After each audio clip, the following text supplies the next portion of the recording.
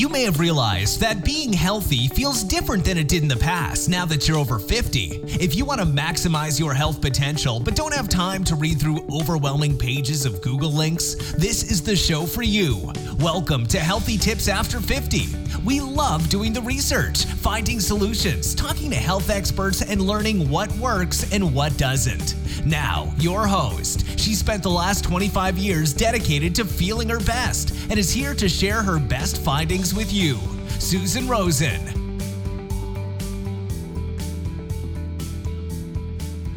Hello, everyone. This is your host, Susan Rosen, and I am back today to talk about vitamin D, as in dog, and cancer.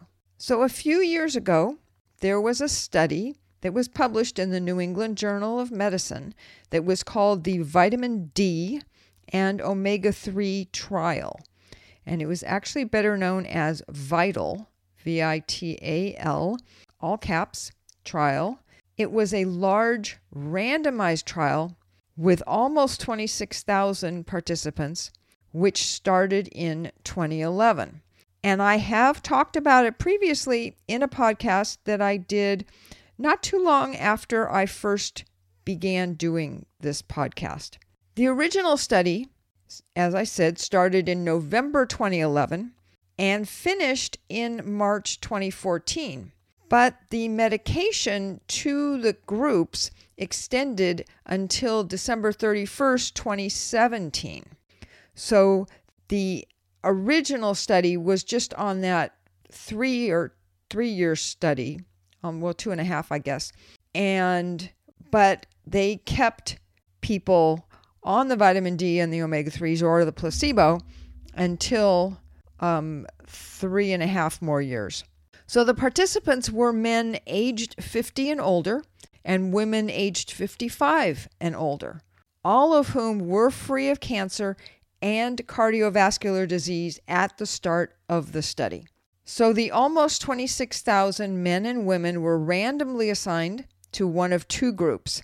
The first group took 2,000 IU or international units of vitamin D for 5.3 years. And the second group took a placebo for the same amount of time. And there was very little difference between the two groups as to who or how many developed cancer, although they did notice that there might be a difference in cancer deaths, although they didn't actually do the analysis to support that or say that it wasn't true at the time.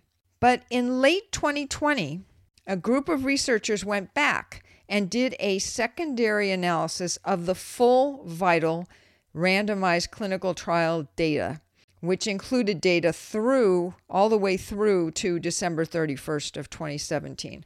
I hope this isn't confusing. It's really pretty straightforward. What they found during that second analysis was that although there was very little difference between the two groups in the number who developed cancer, they did find that those who took the vitamin D were almost 20% less likely than the placebo group to have developed advanced or fatal cancer. So there were 226 of the vitamin D group had a cancer that proved to be fatal, while 274 in the placebo group had a fatal cancer. But the really interesting finding was that when they stratified the data by body mass index, or BMI, they found that the incidence of metastatic and fatal cancer in the group that had a normal BMI was much less in the group who received the placebo. In the full test group, there were 7,800 participants of normal weight overall, of whom 96 in the placebo group developed a metastatic or fatal cancer, while only 58 in the vitamin D group developed a metastatic or fatal cancer. I'll get that right one of these days. That's quite a big difference. I also, in looking around, found a couple of related studies on PubMed about vitamin D and tumors. And the first had some research in animals describing how vitamin D looks like it changes the way tumors behave and makes them less likely to spread. In addition, there have been some previous studies in people showing that those with higher vitamin D levels at the time they received their cancer diagnosis have a longer survival rate. Besides finding actual studies on the PubMed site, I also saw an article that explained that the effect could be related to vitamin D's biological activity in people who have a normal BMI versus those who are overweight. Overweight people may not be able to use or absorb the vitamin D as well as those with a normal weight, even if they take higher dosages. It seems to have something to do with vitamin D's biological activity in overweight versus normal weight people. It could be something similar to insulin resistance in overweight people, where they don't process insulin like a normal weight person does. In this instance, it would be the vitamin D that they are not using as effectively even at higher doses. It really is fascinating how our bodies work so much better when we are healthy and well, and how sometimes they don't work at all when we have too much weight or alcohol or sugar, etc. It does try to self-correct, but we don't always pay attention to the signs that our bodies give us. So to sum up today's show, which I know hasn't been very long, but very important, I think, it would seem worth a try to start eating more foods high in vitamin D or take a supplement to get at least the minimum daily requirements of 600 to 800 international units, especially if you have a family history of cancer and or if you don't already take vitamin D or have normal to high levels in your blood. The VITAL study itself was done using 2,000 international units, so that might be a good place to start if you want to start taking a supplement. The other part of it is, of course, that you need to be in the normal range of your BMI. So if you are not, then maybe that's the place to start. And the Mediterranean diet might be a great way for you to lose some weight first. And you could start still taking the vitamin D, but it just would not be as valuable until you've been able to come back into that BMI range. So some foods that are high in vitamin D and are fairly easy to buy and to eat include 3 ounces of pink salmon. That's the D in the pink or red versions. And that has 444 IU in 3 ounces. There are a lot of places that you can get either fresh salmon or you can get the canned salmon, which in a lot of places get the kind without the salt and not the oil, have it be in water.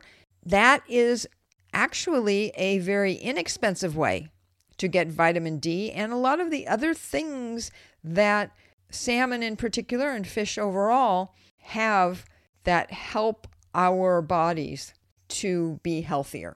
Back to the foods. So 3 ounces of tuna fish canned in oil and drained have 229 international units. Sardines have 165 international units. Again, canned in oil and drained. And 1 large egg, interestingly, has 44 IU. I didn't realize it even had vitamin D in it. Otherwise, you can find many foods that have vitamin D added. Just look at the nutrition label on the food for the amount, if any, that's in it.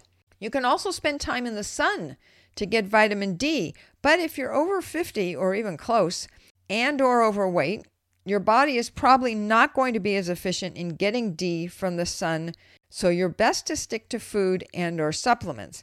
Not to mention the fact that you can get sunburnt, which you don't really want to do. And if you put lotion on to keep you from being sunburnt, that's going to stop the rays from giving you the vitamin D as well. So maybe you want to stick with a supplement. One other thing about vitamin D that I have read about in many places is that it's good to take vitamin K2 along with it because they work synergistically in your body.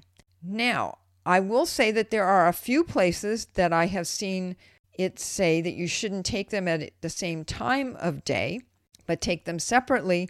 But to me, I don't know whether that's actually good or true, as there are so many supplements that have both of them bottled together. I don't know what to tell you about that. But that's it for me for today. I want to remind you that I am not a doctor. This is not to be construed as any kind of medical advice, and that if you are having any sorts of issues, that you need to go talk to your own doctor. Having yourself checked out is the best thing to do if you are having problems, or go to the emergency room if it's at that level. But otherwise, I am not a doctor and I can't prescribe something to somebody I don't even know in a podcast. So that is it for me today, and I hope everyone has a good week, and I will be talking to you all next week. This has been Healthy Tips After 50 with Susan Rosen. To stay on the cutting edge of the most effective health strategies, subscribe to this podcast and let us know what you thought of the show with a comment or like on iTunes. Visit healthytipsafter50.com for this episode's show notes, more resources, and free offers.